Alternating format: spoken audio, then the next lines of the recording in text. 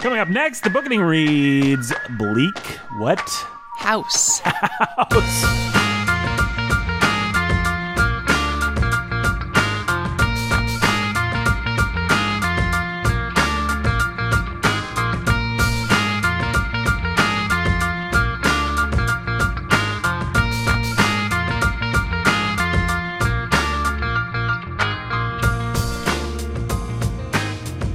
Hey everybody, welcome to the booking. My name is Nathan Alvarez, and we got Brandon over there.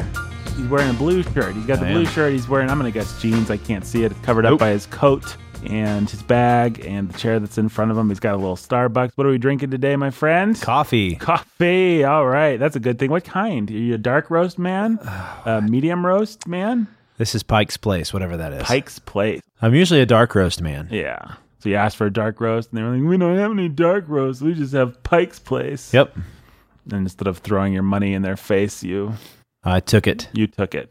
And they poured my half and half in there for me, and then rubbed their thumb along the rim of the cup. Did they really rub their thumb along the rim of the cup? It was weird. That's weird. Thanks for listening, everybody. Hey, Brandon. Hey, Nathan. We are sans Jake today for a little while. He may come in. S-A-N-S or S-A-N-D-S? We are sans Jake. Yes, the latter. Oh, wow. Sans Jake. Yeah. The Jake's here, sands and of he's Jake made out are of sinking. sand. Yeah. He is the Sandman. Yep. What is the thing where someone's turned into sand? That's a real thing? I don't know, like a movie or a TV. I feel like I've seen this is vaguely familiar. Yeah, Spider-Man 3. Well, That's why I said he's the Sandman. okay. Jake's been turned into the Sandman. Yeah, he is now living the plot of Spider-Man 3. Was Spider-Man 3 with Tobey Maguire? Yeah. That's the only Spider-Man 3 that's in existence, Okay. I think. Spider-Man. Spider-Man Yep. 3. Brandon? Hey, Jake's not here, but he may walk in at any time. he's burgling something, I'm sure. Yeah. Or didn't we say he was an arsonist on one episode? Yeah, I mean, but now he's a Sandman, so Oh, yeah, he's the Sandman. you already forgot. Yeah, I've never actually seen Spider-Man 3, tell you the truth. Yeah, you're not missing much. The Sandman's the best part of the movie, probably. If I remember correctly. Yeah, I think so. Have you seen it? Probably 10 years ago. Yeah. Yeah, I don't know why I never saw Don't that hold one. me to this, listeners, but I think he's probably the best part of the movie. Probably the best part of the movie. Okay. It's been a while since I've seen it, but I remember an emotional subplot with a child. An emotional subplot with a child. And the whole Venom plot I remember being pretty silly. Well, speaking of emotional subplots with children, Yeah. we're reading Bleak House today. Oh boy. More properly, we're talking about Bleak House. And we brought, Brandon, one of our favorites Really? in to help discuss this. As a matter of fact, this person requested. So I'm going to guess that this person has a lot of good things to say about Bleak House. We're going to hold them to a high standard because we didn't ask them to come. We're requested. happy that they're here. Yeah. But Yeah. they specifically wanted to be on. They're always welcome. We have an open door policy with this person because we like this person. Yep. We think they add value to the podcast. Yes. And I need you to introduce our friend. She's into dubstep, Yep. and her name is Danny. Yep. And she is taking the place today of the pastor who's a master of reading. That's right. So she gets to be the pastor's wife Who's the master's wife of reading. of reading. Hey. Hey, Danny. Hey. All right, Brendan, now talk to her for 60 seconds or something like 60 that. seconds. I'll time you, actually. You need to make Okay. engaging small talk to kind of introduce people and acclimate them to the fact that Danny's here, say some funny stuff, whatever. Apparently you're the host since Jake is gone. Yeah, well, I mean... Everything's So Jake's- topsy-turvy. Oh, man, what are we doing? Reading Alice in Wonderland? All right, so I'm going to time you. Start quoting the Jabberwock. You've got 60 seconds to engage Just in try to stop me. Some light banter. Light banter. Have you ever read the Jabberwocky? I have. Stop. Whoa, okay. All right, we're going to start again. Didn't like the direction that was going. Hey, Danny. Wait, no. Oh, Okay.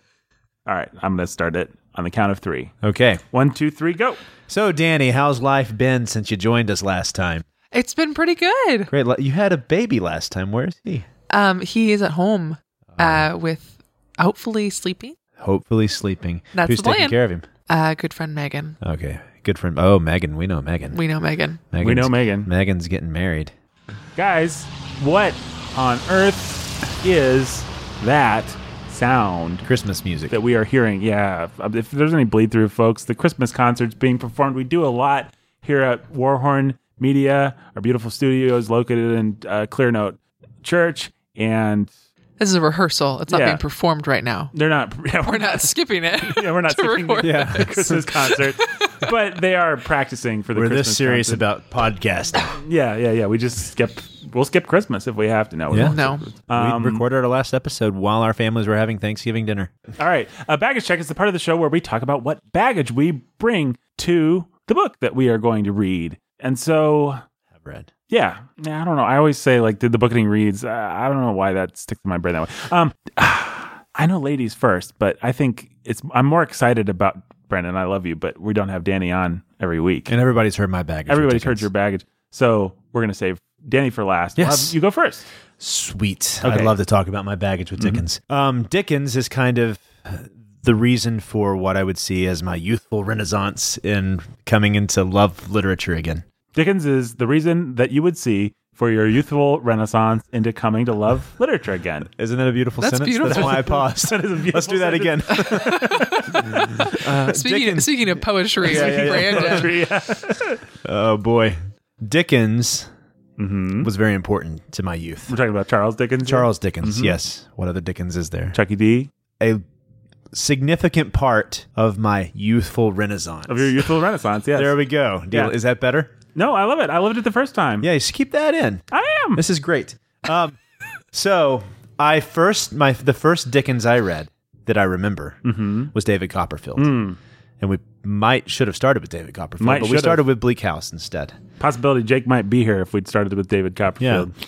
And I read David Copperfield. My mom took it off the shelf and said, you should read this book. And it took me a couple weeks to really want to read it. Brandon, I don't think we've ever talked about your mom. Does your mom like to read books? She likes to read books, yeah. She's a big supporter of the book. Yeah, I know. She is. She's the eponymous Rhonda. Yeah. I don't know if eponymous was really the word I needed there, but A lovebird. yeah, she's one of the lovebirds. Yeah, she's a lovebird. With my dad, Robert. Yeah, with your dad, Robert. They are the two birds that love Yeah. each other. And she would read to us a lot as children and instilled in us a love of story. When I There say you go. us, I only mean one other person, my brother. Yeah. But still, It we're only counts. the two of us. It Yeah. counts. Hi, Jeremy. What epoch would that be if the Renaissance came through? Well, something that C.S. Lewis wrote really speaks true to me. Sorry. I had to pause there because we had crickets in the room. Jeez. How boring can you be, Brandon? Well, the epoch. Oh, so, Beep, beep, beep. and Dickens. Yes, folks, that's not how Dickens. I do an Maybe impression it's of a cricket. I think it is C.S. Lewis in Surprised by Joy. I could be wrong, and I'm sure Ethelgar will set me straight. Yeah. If he still listens. We may have lost him a long time ago. So Dickens talks about how in boyhood you have this time where you just love stories and you love fairy tales and you love to have good stories told to you and you love them because they're stories and you love the way they're told, you love who they're told by, and you love all the plot and all the elements that you'll eventually learn to love again. But then you go into this awkward age of then later boyhood, which is like between around 10 and 11 when all boys are just kind of kids you don't even want to be around Yeah. because they're annoying.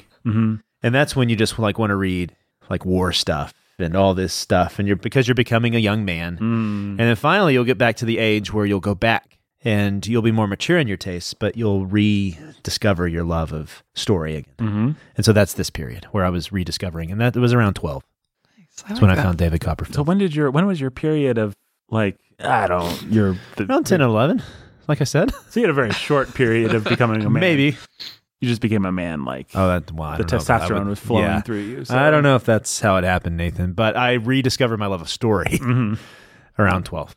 There you Through go. David Copperfield. With David Copperfield. Yeah, and I just loved it. And so through Dickens, I started reading a lot more Dickens. I think the next one I read was Pickwick Papers. Then I read Nicholas Nickleby, Oliver Twist, Tale of Two Cities, until eventually I've read pretty much all his works. The only one I haven't read is Dombey and Sons. Dombey and Sons. Yep. Which wasn't popular even back in the day, I don't believe. So that is the one Dickens I've even read his American Travels. So yeah, big fan of Dickens. Bleak House was a late addition to my history with Dickens.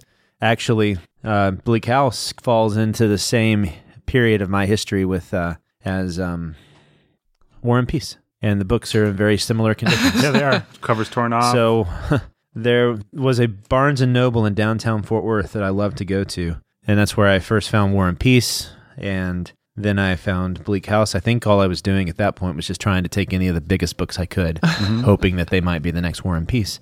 And Bleak House was fantastic. What I loved about it was it seemed to take everything that Dickens was great at with David Copperfield and what I loved, and then marry it with some of the newer stuff that I was discovering, like with Kafka and Dostoevsky, in the sense that it was experimental. It's a weird book. It is a very strange book. And I was like, wow, I didn't know that Dickens ever did anything like this. And I think that's probably part of the reason I loved Bleak House so much. And I still have a nostalgia for it, even though now I would say I think David Copperfield is the better novel. Yeah. Well, it's the one I love more. Just like I think I love the Henry plays of Shakespeare's the most, even though I think that Lear and The Tempest are his best plays. Are more... Does that make sense? Yes, absolutely. So I bring to Dickens a great love for him. You like Dickens. And when I got into graduate school, there's a funny story when I went into undergrad. I was a snob, pretentious. The first day of undergrad, when we had orientation, I took the 7 plays by Yeats and was reading it so everybody could see me reading it. Oh, no. I know. It was pretty bad. That was pretty bad. I liked it, but still, I didn't want to talk to anyone. Sure. I just wanted to read Yeats. But there was a guy there, he was reading the Pickwick Papers, and so I kind of got a taste of my own medicine. I went up to him and I said, "Hey, you like Dickens?" And he looked at me and he said, "Yeah, I do." And then he got up and walked across the room.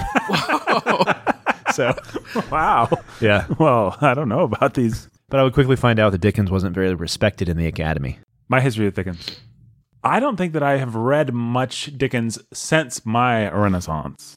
I think Dickens mostly came before my Age of Enlightenment, even. He was in your dark ages. Yeah, he was in my dark ages. Dickens is something I really enjoyed as a kid. And I remember my mom one of my mom's great loves in life is the George C. Scott version of A Christmas Carol, which if you haven't seen it, it is the best. It is a wonderful adaptation of Christmas Carol. Danny, have you seen this version of A Christmas Carol? I think so. Alex and I watched 6 of them last Christmas, and I think that was one of them. Well, that's the good one. I have not.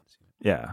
Well, yeah, I grew up with that Scrooge, and so I pretty much have it memorized, and that was my first entry point. And then my parents both loved watching anything Dickens, which I have to imagine a lot of people probably discovered Dickens this way through the BBC kind of adaptations and the things that would show up on PBS. Yeah. So I just remember constantly watching anything Dickens that came on, we would watch. And I always really liked watching him. And there was this play that was done of Nicholas Nickleby, which I didn't actually get to see, but I got to see a televised version. And it was this really cool 8-hour play where you just went all day. It's pretty famous performance of Nicholas Nickleby, and they just basically perform the novel. It's all the dialogue. It's not all the descriptive passages, which obviously you're missing something without those. But it's this really elaborate thing, and we used to watch the video of that. So when I really think about Dickens, I think of him visually first.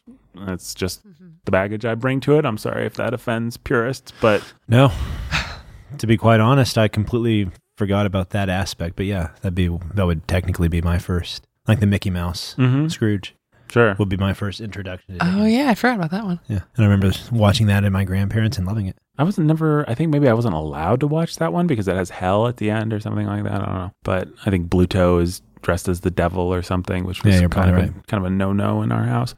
But yeah, I grew up watching a lot of Dickens. And then when I got to the time of my own personal Renaissance, or no, this was still, I don't know, when does a Renaissance happen? Is Renaissance like a word for puberty? It's just whenever you just started to fall back in love with good books. Yeah. Well, I never fell out of love with good there books, you go. Brandon. So right. You were always wonderful. You are a Renaissance. Yes. My birth was my Renaissance. That's right. Your birth was the world's Renaissance. Your birth was the world's Renaissance. That's a nice line of poetry right there. I like it. So what Dickens have I read? That is the question. I've read lots of Dickens. I've read Oliver Twist, which I don't like. I've read Great Expectations, which I've tackled Great Expectations a number of times. I think maybe I finished it, but I don't like those two. And those are just about the only 2 Dickens that I don't like, because I like most Dickens, and I grew up with Dickens, and I enjoy adaptations of those stories, but for some reason, those 2 are hard for me to read through. I don't know why. Particularly Great Expectations. Maybe it's just weighted with high school-y kind of everybody has to read Great Expectations-y kind of stuff. It's also just kind of grim and dour, and Pip's not a very likable hero, and I don't know. Something about Great Expectations never really did it for me. But I have read lots of Dickens that I like. Tale of Two Cities was great. Had to read that in high school. Loved it. Don't think I had a good teacher. No, I did have a good teacher teaching it, and that helped. David Copperfield, probably one of my favorite novels. Really good, really wonderful. Don't like what happens to his first wife very much at all. Think it's kind of sexist, actually. But Danny, what's your baggage? Well, I hadn't thought about Christmas Carol, but yeah, I think it's my first exposure to A Muppet Christmas Carol. We watched it a lot growing up. And then I read Tale of Two Cities freshman year of high school. Mm-hmm. I probably did too. That was the class that I met Alex in. Was it the best of times then? It was. It was go. best of times. Then ever since then, best of times. Okay, I thought you were going to say worst of times. No, it's all been good. All been good. And then read Great Expectations going into sophomore year. So you guys might appreciate this. Going into sophomore year, we had to read 2 books and compare and contrast. Classic English essay. The options, you had to read Pygmalion, and then you were supposed to read A Handmaid's Tale. Oh, no. That great classic. And if for some reason you had some sort of problem with that great classic, you could read Dickens. Okay. Great Expectations was the other option. The substitute option. So you read, what were you comparing Great Expectations to? Pygmalion? Like George Bernard Shaw? Yeah. What does Great Expectations have to do with Pygmalion? Oh, it's Transformation. transformation story. Yeah. A Fred doesn't transform into anything but a subservient handmaiden in The Handmaid's Tale. Well, I haven't read it. I don't know. Yeah. I didn't read it because I read Great Expectations You read instead. it? And I really liked it. Yeah. I know, which is, I think I'm unusual in that regard. Yeah, I've talked to more people. One of the reasons I wasn't ashamed to say I didn't like that or Oliver Twist is because I feel like I've talked to a lot of people that have banged their heads against those two. Well, I think it's interesting that you said the thing about visual. I think you were talking about TV and movie stuff, but what I really remember so strongly of Dickens, that's part of it is that I don't remember very much from Great Expectations, but I have certain scenes visually burned in my head. Almost like sense memories. And Tale of Two Cities too. So it makes sense that he's been adapted to visual media frequently, and that's... He has all 3 things that you need for a good visual adaptation. He's got a crackling good story that, has lots of twists and turns and stuff. He's got reams of colorful dialogue. And he's got a good visual imagination. I always think of when poor Nancy gets her brains bashed in Oliver Twist. There's probably a nicer way to describe that, but that's the way that I decided to go with. There's the guy what does he use to kill her with? Bill Sykes. Yeah, he uses something. Yeah, he hits her with something until she's dead. And then he has that thing, whatever it is, and he's holding it in the fire, and there's little bits of flesh and hair, and they're crackling in the fire, which is what I thought of when Danny said that well, Dickens has a visual, because that's just an example I remember of I remember Miss Havisham with her cobweb covered wedding cake sitting at that long table, and that's an image that I have in my head that I've had since I was 16, half my life. And from Tale of Two Cities, similar. I've reread Tale of Two Cities at least once since high school. Because I did really like that. I'd like to do that on the Bookening someday. I love Tale of Two Cities. Feels like such a kind of cliche to do it on a lit podcast, but it's so good though. Yeah, it's really good. Okay, so baggage. One thing that I don't like about Dickens, and I haven't liked about him, and that especially in Tale of Two Cities, is just how meh his female protagonists are. Yeah. Yes. His female villains are fantastic. Right. But so I was hoping that I wanted to read Dickens to see if maybe this would be redeeming, and we'll find out, I suppose. But then I didn't know that Bleak House is 800 pages long. That was a surprise when Alex handed me the book. So I'm actually glad that I asked to be on, because there is no way I would ever have read this. Yeah. Even if it was like, oh, the Bookening's reading it, that's great. Like when it wouldn't have happened unless I really had to. Unless you just had to, yeah. There's Jake. He's staggering in. He's coming from a bachelor party. He's probably 3 sheets to the wind. The sand is coming together, and he's forming. It's the body of Jake. It's the body of Jake. So Jacob Mensel's walking in now, folks. He's the pastor who's a master is reading. He's wearing some fantastic shoes, some jeans, shoes that I was wearing earlier. Yeah, different shoes. Those are great shoes. Early shoes got a bad review from. Oh man, wow. PF Flyers, baby. Yeah, PF Flyers. Yeah, I totally thought PF Chang. PF Chang. Yeah. The Bookening is now doing corporate sponsors. Corporate sponsor. Jake's here. I was just finished my baggage. Danny's in the middle of her baggage. Jake. Oh, I'm sorry to interrupt your baggage. She was talking about the details. The details. Can I point out one that I really like from Bleak House? Please. It's where Cook spontaneously combusts. This one I have never been able to get this image out of my mind. They go down more dead than alive and holding one another push open the door of the back shop. The cat has retreated close to it and stands snarling, not at them, at something on the ground before the fire. There is a very little fire left in the grate, but there is a smoldering, suffocating vapor in the room and a dark, greasy coating on the walls and ceiling. The way he describes it, and once you realize what it is, what the grease is, Yes. it's pretty...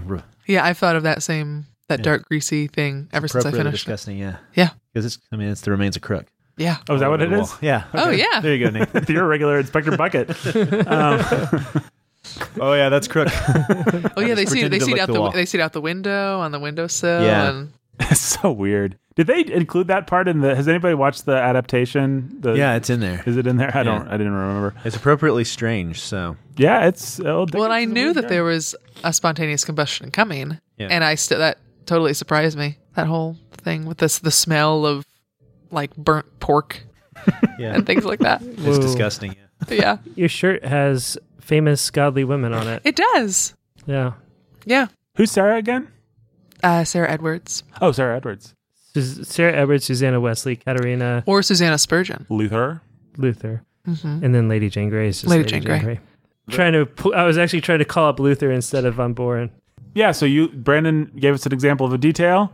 Yeah. Danny, now you can continue the rest of your baggage. I think I was pretty much done, actually. Okay. Right? We should summarize, though. Brandon, he really likes Dickens, Jake. I don't know if you knew that. I did know that. I like Dickens. I mostly grew up with him in the medium of television, which is, I think, how a lot of people see and enjoy Dickens, actually. So I bet there's some people that are listening that relate to that. Do not like Oliver Twist all that much. I like the story. But do you like Oliver and Company? Of course. It's got great songs by the great Disney. Billy Joel. And a cute little orange cat. Danny has not read as much Dickens as people that have read a lot of Dickens, but she's liked all the Dickens that she's read. When I was one... So yeah, I particularly was thinking That's about, really sad. I wanted to see Dickens's portrayals of women in Bleak House. Yeah. Danny does not interested in. typically enjoy Dickens' terrible, vapid, thinly Portrayals of written women. portrayals of women. Well, he usually has some barmaids or some villain women that are Yeah, his villainous women are interesting, and But actually, the good ones are like... well, and it's a problem too with, I don't know, there's a similar other authors of that era who have these It's Victorian. angelic women who are just Oh yeah, it's gross. Sentimental. And the women and children both is just like gross. Victorian Yeah. sentimentality. yeah. There's a favorite. Have you read Jean Stratton Porter? She's a favorite with some of my friends, and she's fine. I just her at that same problem. Yeah, she'd have the same problem. Most of the Brontes have the same problem. Yeah, that's what I was thinking of too. I'm trying to think of someone who doesn't have that problem from that era. Victorian. Oh boy, that would be tough. Who are the famous Victorians? I mean, Meg Thackeray, he has that problem with Vanity Fair. Well, maybe Becky less. Thatcher's not. The heroine of Vanity Fair is not like that. Yeah, that's what I was about to say. Maybe he's less than... I would. Yeah. Vanity Fair would be an interesting one to do one year. That would be an interesting one to do. Wilkie Collins. There we George Eliot does not have that problem. Well, yeah, that's true. She's Middlemarch. also a woman. But we decided not to do Middlemarch. Yeah, we did. Sorry. Yet. Sorry. Yet. Yeah, we'll get to it. Season 5. Season 5. Are you prepared to make that promise? No. I don't have a good taste of what's her face, George Eliot, but maybe she's great. I don't know. Arthur Conan Doyle definitely does have that problem. H. Rider Haggard, all the pulp guys. It's almost like men tend to have the problem. What? Well, the Brontes.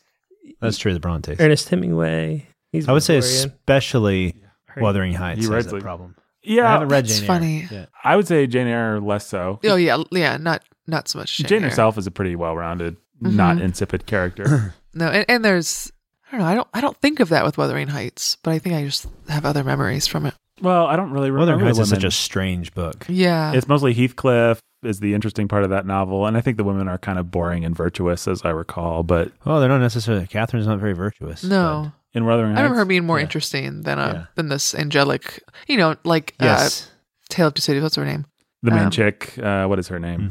Yeah, she's pretty boring. So maybe I need to take that back about the Brontes. Yeah, I think they're less. Okay, I'll take it back about the Brontes. Well, Jane Eyre is definitely not like that. And I think she's right. Wuthering Heights is weird and in some ways superficial as it is. I don't think it fits what you're saying about. Yeah, Well, there Victorian is women. the lovey-dovey couple in Wuthering Heights that are like the good guy couple, and they're pretty boring, I think, aren't they? Just kind of Towards like, the end, they're just, the ones that, the the new Catherine and Heathcliff. Yeah. Oh yeah. But they're just like typical. they're just kind of boring. Just kind of like Jonathan and Mina and Dracula. We'll have to do that one too one day, huh? Oh yeah, we'll do that for sure. Next year we're packing it with hits, folks. But somehow we're not doing either of those, even though those are hits. Season 1 was hits. Season 2 and 3 have kind of been less hits. What did you say? Obscure. Hit and miss. Hit and miss. More misses. Lucy Manette, that's her name. Lucy Manette. Yes. Oh, from Tale of Two Cities. Rudyard Blonde, Kipling. golden blonde, and uninteresting. Yeah. Well, I mean, obviously we all like blonde, uninteresting women in real life. Yeah. Right. Just not in our literature. Chip McGregory does. Tall blondes, as I recall. Oh, yeah. He does. Are we? No, we're good at writing women. Yeah, we're great. We wrote one woman character that was kind of fit that mold, which was Maggie. But then she went bad and wasn't like that at all. Yeah. And all our other women characters are well-rounded. Boom. I think Ricky's a pretty good example. Yeah. We just operate under the principle that everyone's a terrible person, and that saves us from a whole lot of errors. A whole lot of errors. And maybe a couple of virtues. All right. Jake, we haven't even gotten to your baggage yet. What's your baggage, man? My baggage. I think I read some of those like illustrated classics, Dickens, like Oliver Twist, Mm-hmm. Yeah. when I was a kid. We never really talked about illustrated classics, but man, probably my introduction to a lot of the famous novels would be through Wishbone and through illustrated classics. Yeah, I forgot about Wishbone. I never watched Wishbone. He did my Tale of brothers Two Cities. did. I feel like I might have been just old enough to miss Wishbone, but maybe not. But I wasn't, and you're a year-ish older than me, so which means you might have just hit the cutoff. Just barely, maybe, yeah. But yeah, But I definitely read Oliver Twist's illustrated classics, so I have some vague memory of that. Not really, wasn't taken by it by any stretch. I liked Oliver and Company. Mm-hmm. I got to high school, and I had a teacher. Ah, yes. You've told this story on the bookening before. Many a time. Mm-hmm. And it ruined you. You ruined Dickens The specific question that ruined Dickens for me was what color was Pip's bag on page 72? What color was a it? point of what trauma. color was Pip's bag, I by don't the way? remember. This is a point of trauma for Jake. I think I guessed brown, but I don't know what it was. Maybe one day he needs to sit down. I guess brown. Mm-hmm. I just hated every minute I spent in Dickens in high school, in part because it was, to me at the time, tedious and boring and lame and not a lot of payoff. Mm-hmm. It just wasn't what I was looking for or what I cared about. And my characterization of Dickens would have been, why do I need to spend 3 pages with Dickens describing the color of the leaves because he's being paid by the word? No, because he's funny. Yeah, those leaves are hilarious. Oh, you know what I hated in Bleak House, by the way? Can I just say this? Mm-hmm. Lord Snogsby and Mr. Bogsby and Lord Shogsby talking to Skogsby, talking whatever that whole thing was. Oh, Chottle and Waddle. Chuttle and Waddle. That Yeah, was yeah. so lame. There are so many things like Coddle that. and Bottle and yeah. Doodle, Coodle and Boodle and Coodle and Doodle yeah, and Boodle and There's so many things Noodle. like that in Dickens that for me it's just hard to like get past. It's like, I had a friend quit at that part. which with Boodle and Noodle. I think so, yeah. You hit up against these chapters that are just like, You now sure for think you're something funny, Dickens? completely different, Yeah. where he's being just very self-absorbed. He thinks he's hilarious, or he thinks he's being really poetic, and it's just like, Maybe people back then just liked I things that think sucked. people thought he was. I think people enjoyed it. Yeah. Yeah. I'm sure they did, but and I'm sure that a lot of it for me is context. Mm-hmm. I don't live in a world where my one bit of entertainment is when the magazine finally comes over from Britain with the one entertaining writer out there who's going to do something zany and different this time, or something suspenseful, or he's going to give me 5 different. I get that. I'm not trying to. I'm just saying that You hate literature and in reading and books, in life, and He's life. made Jake hate and the- you. Jake's quitting the bookening. I don't blame you for the last one.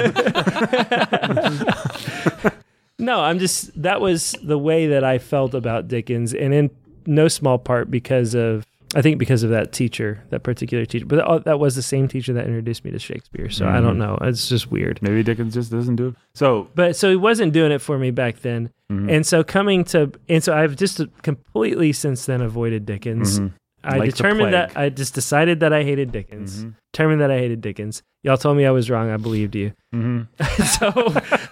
So then I came to Bleak House. Now, I just want to say I'm looking at Jake's book right now. And there's a bookmark in this book. Oh man, Where's it at? And the bookmark is maybe a 10th of the way. No, that's not quite well. That is not I don't know. fair. The 20th? It's not a couple hundred 25th, I pages, wouldn't maybe? say. Where'd you quit? A bookmark. I didn't quit. I just had trouble. So you're going to finish it next We week. should have started with David Copperfield.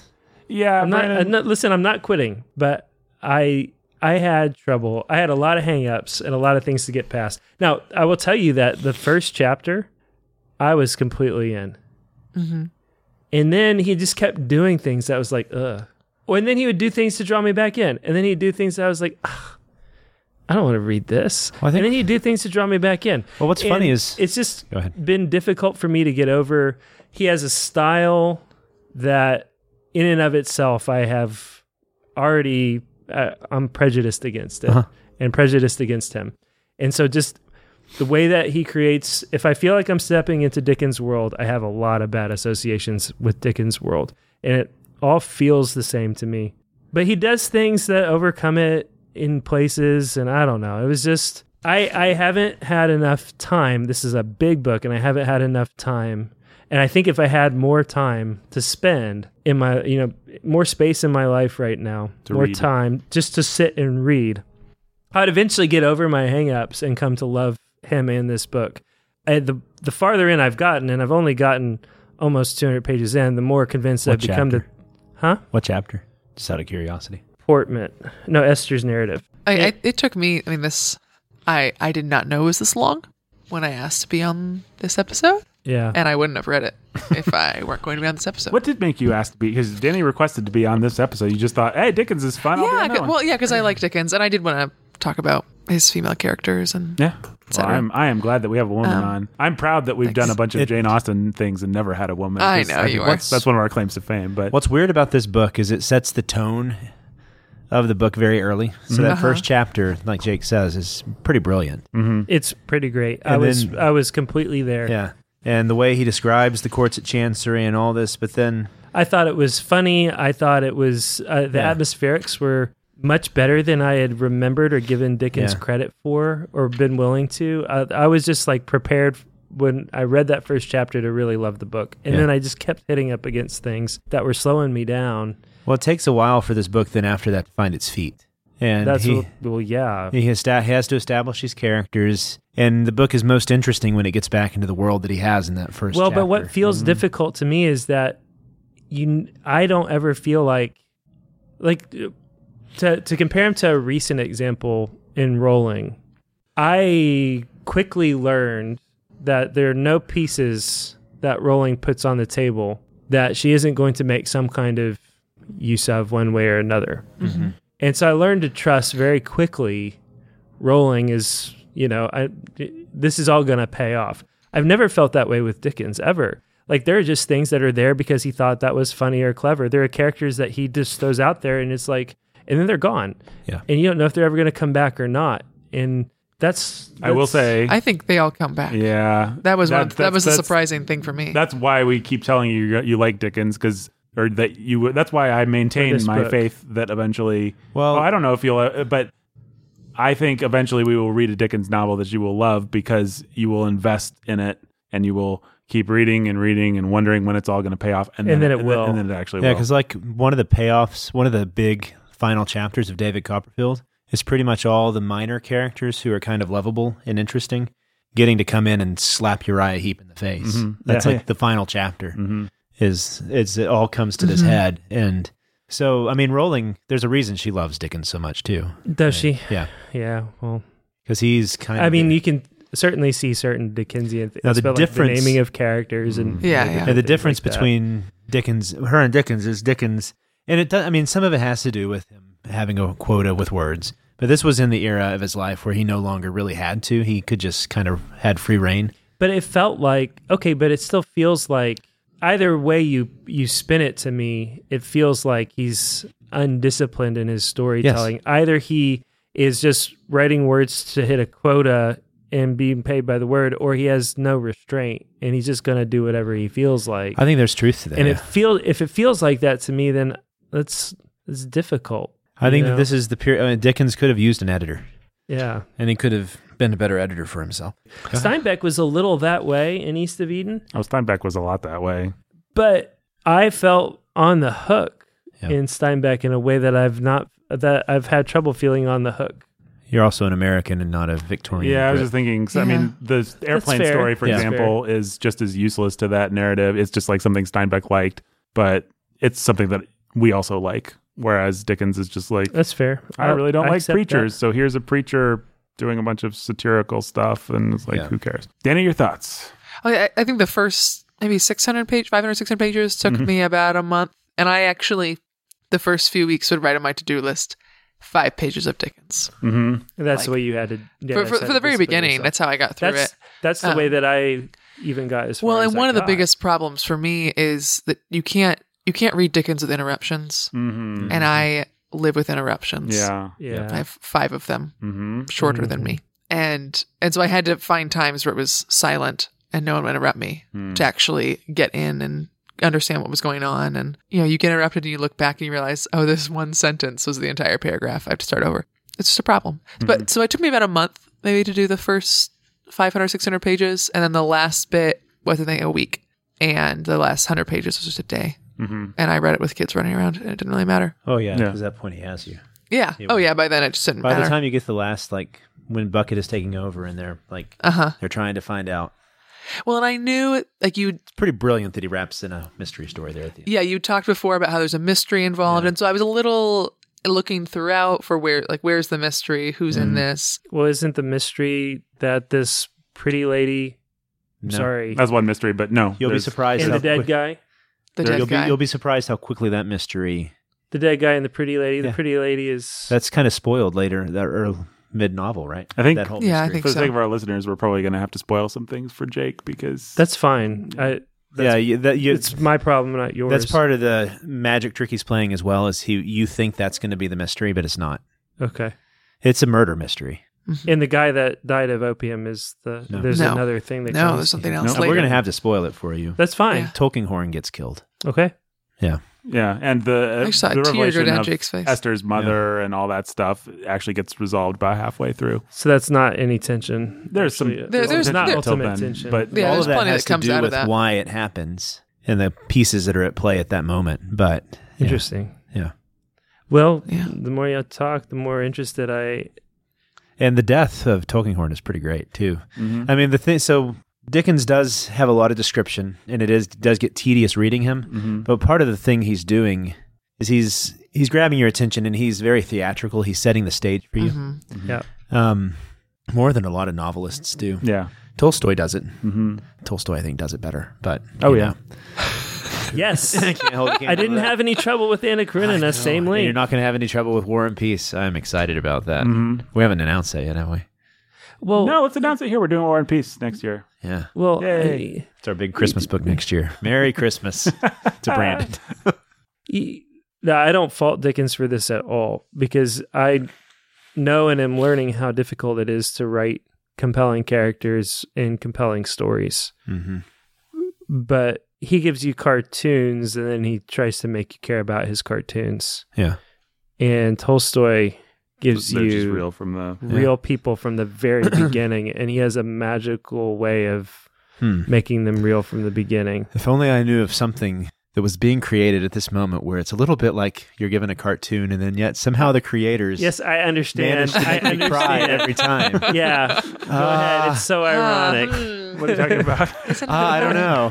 Sanityville. You're talking about Fantastic I Beasts? recognize and realize that we're as Dickensian as Yeah, you guys are anything Dickens, yeah. else. Yeah.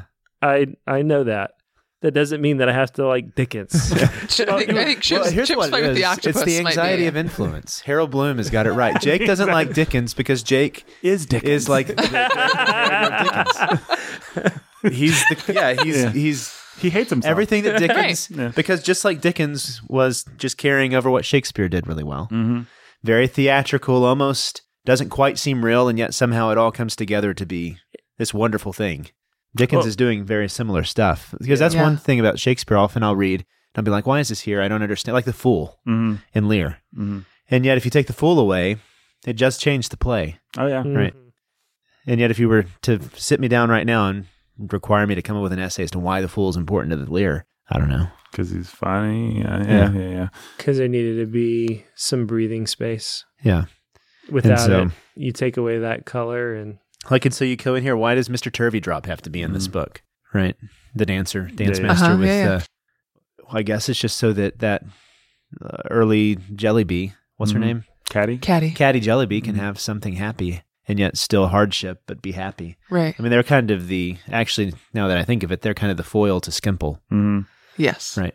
Turveydrop is the happy dancing master, but at least he's a hard worker. And they still have a hard life. Prince Turveydrop, you mean? Prince Turveydrop, thank you. Not Mr. Mr. Turveydrop's an idiot. The names Prince are amazing. Turveydrop. Turveydrop. Is it Turveydrop? Yeah. Turveydrop. Prince Turveydrop. Yeah. Oh, man. But right, they're the foil to Skimpole. Isn't that one of the reasons they're there? Yeah. They have the hard life. Mm-hmm. And yet Skimpole he's an artist as well. Mm-hmm. But Skimpole is the leech that... Mm-hmm. Talk about it, Matt. One of the chapters that does almost rival Tolstoy would be the chapter where they go and visit his Skimpole house. in his house. Mm-hmm. Oh, man. That is that's really good stuff. Yeah, it's awful, though. It's awful, but it really, his mastery there of just showing you, he's been stacking the decks against Skimpole without actually showing you it. Mm-hmm. And then you get to the house and it just shows you who Skimpole is. Mm-hmm. It's gross. Yeah. And he does it mainly through the wife, right? Yeah. Is that right? I don't remember his wife. I remember his daughters. I don't remember his wife. Brennan, have you ever actually read Bleak House? I haven't. But I haven't reread that chapter yet. I didn't finish it this time either. Been too busy. I actually started early enough to try to manage to finish it, and then I finished it too fast, and I forget some stuff. Yeah. Oh, yeah? Anyways. Here's the thing. This is going to be the most obvious thing that I've maybe ever said on the bookening, but it kept striking me as I read this book. This book comes from an era when people actually liked to read. Like, this was their entertainment. And so they wanted it to go on and be colorful and absorb their time and paint a real picture because they couldn't actually get those pictures on the TV. I think that's sort of even what I was maybe alluding to when I say I don't fault Dickens or whatever, but I'm not sure that we should fault you for living in a world where that stuff is a little what I bit said of a is drag, context, though. right? And I think that's what I meant. It's like, well, I don't, maybe this is stupid. And probably it is, and maybe most of our listeners will think it is, and that's okay. But I've got movies and TV and all kinds of a world of literature that's been developed since the time of Dickens, and I don't need him to be my everything. Your eyes and ears into... Yeah, I don't need him to be my one source of entertainment. Mm-hmm. And that's not his fault because he was writing to people, for people that they didn't have a whole lot. Well, if you imagine getting one installment of this thing a month, and that was all that I could have, luxuriate. I would love it. You want it to be a feast. I would love Dickens it. would be your favorite because he would be my hero. And every time he changed his tone or tried something completely different or threw something else in, it was like, there's more to feed on here. Yeah, it would just be that much more color and interest. Mm-hmm. Like, yeah, I really like that our edition had end of first serial, end of second serial. To see the cliffhangers he set up, and I'm guessing that every time you were unengaged, it was a middle of a serial, and re-engaged was probably the end. That's true. That would be an interesting thing to see. Yeah. I can almost 100% guarantee that. Each of the serial kind of, like a Harry Potter novel, really brings it home towards the end of the serial to make you really want the next one. Mm-hmm. Oh yeah, I mean, he knew what he was doing.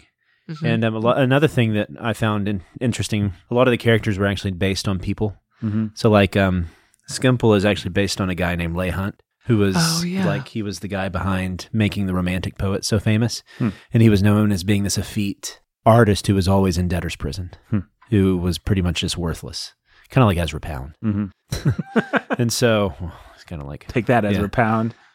You can imagine then the literary circles would all be reading it and they'd be like scandalized and talking and gossiping, but then also imagining families just sitting around and reading this around the fire.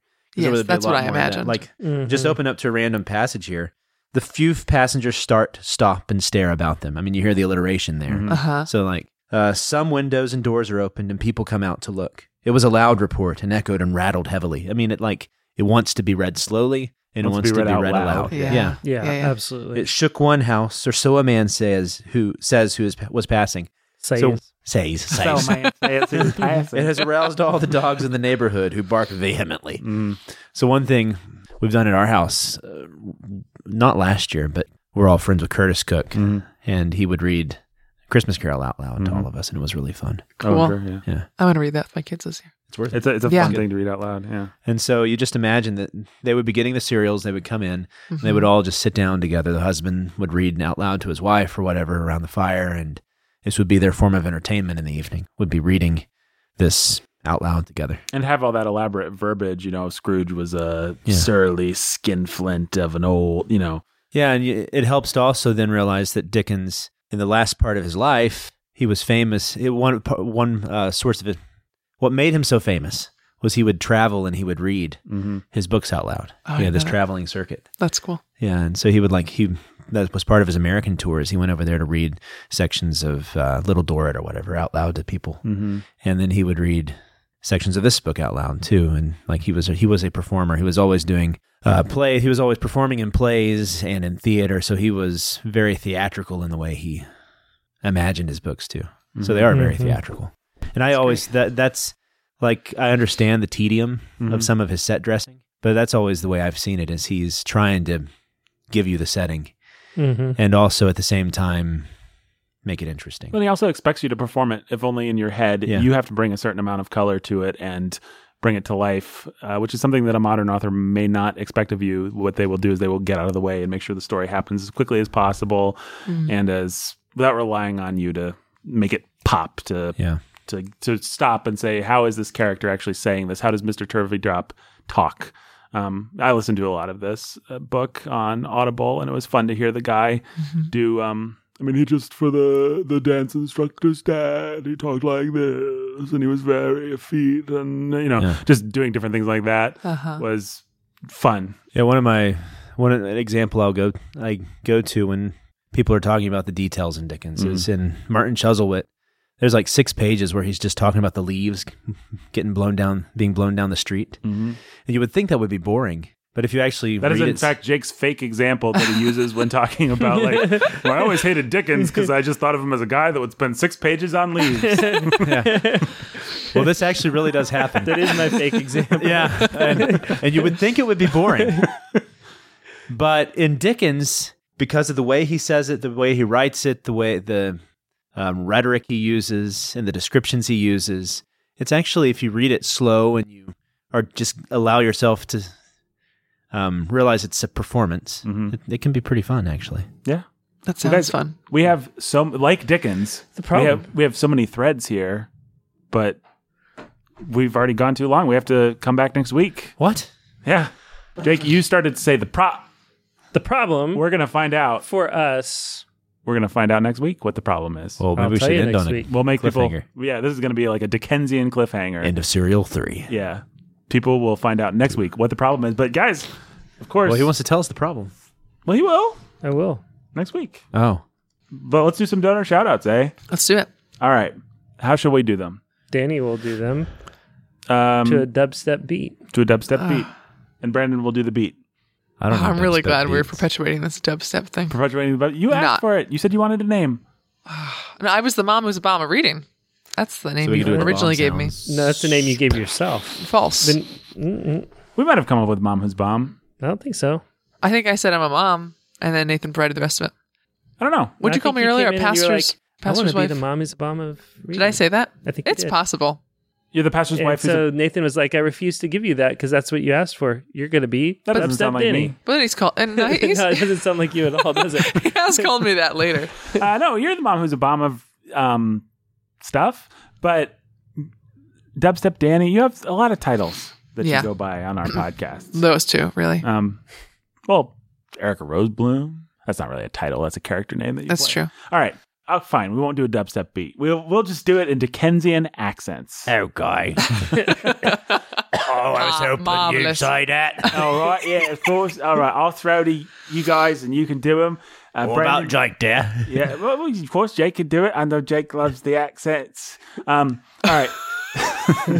All right, Brandon, you can do Mace, the mighty Mason. Hey, Mason. All right, our British listeners have been struggling to keep up the whole time, and now they can understand. Like he just said, mighty Mason. The immortal Chelsea E, Danny. The immortal Chelsea E. I suppose I should just say it normal and let you guys bring the color to it. Nathan, not me, Jake. Nathan, not Nathan. You mean Nathan, not Nathan? I think that's what I meant. That's what I said. That's right. Little Jimmy and Annie Oakley. Jimmy Beam and little Annie Oakley. Oh, little Jimmy Beam and Annie Oakley ain't it right there. Are you sure you're not a Australian? That's what you sound like. I know. Put it on to Barbie. He's a pirate is what he is. All right, Lily of the Valley, Danny. Lily of the Valley. Lily of the Valley. Yes. Very much. Andrew and Esther, the Lovebirds, Jake. Andrew and Esther, the Lovebirds. Andrew and Esther, the Lovebirds. Yes, of course, yes. The inscrutable Jenny Z. Oh, that's the one's almost hard not to say with the. Oh, the inscrutable Jenny Z. Robert and Rhonda Chastain, please. Oh, Robert and Rhonda, the Lovebirds. Yes, very good, yes. very good. Don and Jill, the Lovebirds. John and Jill, the Lovebirds. And little baby Max. And little baby Max. The Keith Master. Hi there, Governor. The Keith Master. Baby's Many Men Trucking. Oh, where would I go for my transport needs? Well, you might try to... David's What were you going to say there, Nathan? only the mightiest of trucking organisations. Oh, David's Mighty Men, yes. Yes, very much. Yeah, that's the one. That's the ticket. Why is Brandon's character and Danny's character interacting? I feel like Danny's character would be seen with Brandon. I'm lost and needing transport. My beloved Mother Beth, please. Nathan's beloved Mother Beth. My beloved Mother Beth.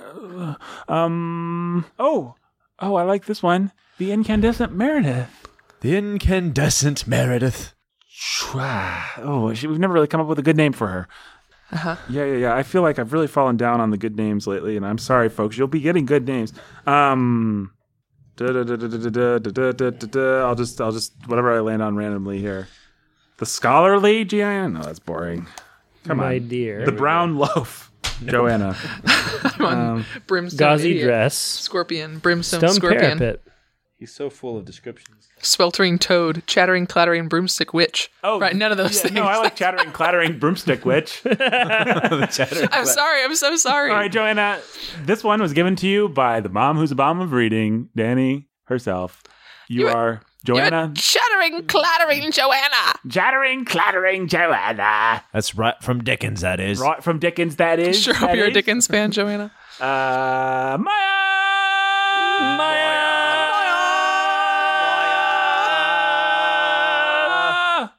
Lovely. Maya. Hey, Maya. Rockin' Ryan and Jumpin' Judy. I don't know whose turn it is. Jake, maybe? I think so. No, I just did. I think it was Rockin' Ryan and what? What was that? Jumpin' Judy. Jumpin' Judy. Danny the Dude. Danny the Dude. Danny the Dude. What kind of accent? Hi there. DJ Sammy G. DJ Sammy G. DJ Sammy G. Get out now. Jay and Katie, who are cold and love cheese. Oh, they're the coldest and they love cheese. It's Jay and Katie. How you doing? They love cheese. Benny and Dana T. Benny and Dana T. This is like an I've old got crone. Mr. Smallweed open. That's who I'm. Grandfather Smallweed. Dana T. Would you care for some Benny and Dana T? Benjamin. No, we just did them. Eric and Catherine, the Lovebirds, and little baby Silas. Introducing little baby Silas. Eric and Catherine and little baby Silas. Introducing little baby Silas. Nice. Eric and Catherine and little baby Silas. Brandon, I'll let you do Professor X, and Danny, I'll let you do Lady X. Hi there, Professor X. Being all mysterious like. And little Lady X being all so mysterious. That's right. Like, etc. etc. etc. All And right. like, Thanks for listening, everybody.